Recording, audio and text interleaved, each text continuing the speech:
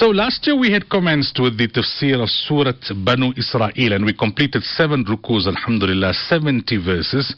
Today we commence with ruku number 8 and verse number 71.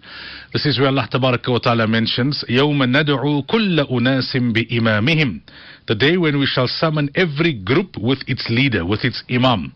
So, what is meant by imam? Some say that whoever you followed, so even if it was a false god or a deity that doesn't exist, not worthy of worship, etc., you will be summoned with it, and that deity will testify against you.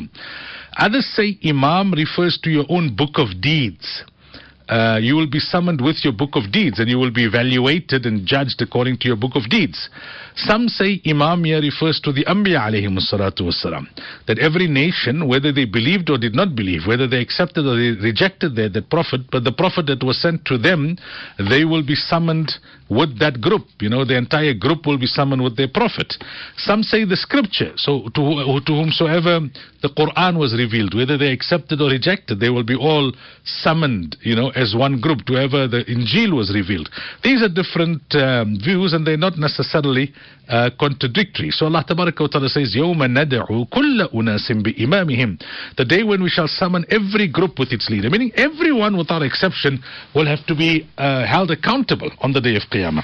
فَمَنْ أُوتِيَ كِتَابَهُ بِيَمِينِهِ فَأُولَٰئِكَ يَقْرَؤُونَ كِتَابَهُم وَلَا يُظْلَمُونَ فَتِيلًا. Whoever receives his book of deeds in his right hand, those shall read their book, and they will not be wronged equal to a thread. So if you read your book, or you receive your book in the right hand, it's a good sign. It means that your good deeds have outweighed your evil deeds. Because in Islam, the right is noble.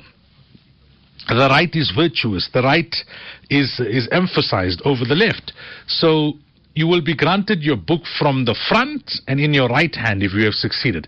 If Allah forbid you have failed, your book will be granted to you from the back and into your left hand. According to one narration, the book of deeds will be stored under the arsh and under the throne of Allah Tabaraka wa Ta'ala, and a wind will cause those books to blow. And those books will blow into the hands of whose deeds it has recorded, either from the front into the right hand or from the back into the left hand. May Allah Tabaraka wa Ta'ala make us from amongst those who will receive their book of deeds in the right hand.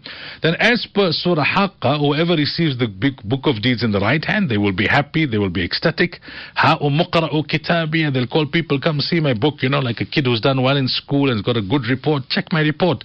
They come with that beaming face, and you know, they're just so excited to show their report to their parents and to everyone. Even if a visitor comes, yeah, here's my report, check my report.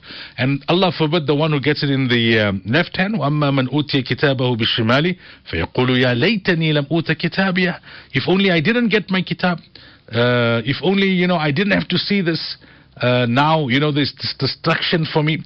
So Allah Tabaraka wa Ta'ala is reminding us, listen, every deed of yours is being recorded, and you're going to get a full account of your book of deeds. Every transaction in your bank account is recorded. Then they go and pull out a bank statement. It can show you every transaction. Now, you know, your cell phone records every step. So these things are not, in this age, it's not difficult to understand how every deed of ours in our entire lifespan is being recorded and will be found, you know, without any adjustment, subtraction, or addition. And Allah concludes the verse by saying, وَلَا يُظْلَمُونَ فَتِيلًا, they will not be wronged equal to a thread. No one will be oppressed. So thread here is in the Arabic word that's used here, fatila. They say it refers to the thread which is found in between the date pit. You know, that small, there's like a incision almost in the date pit, and there's a small piece of thread.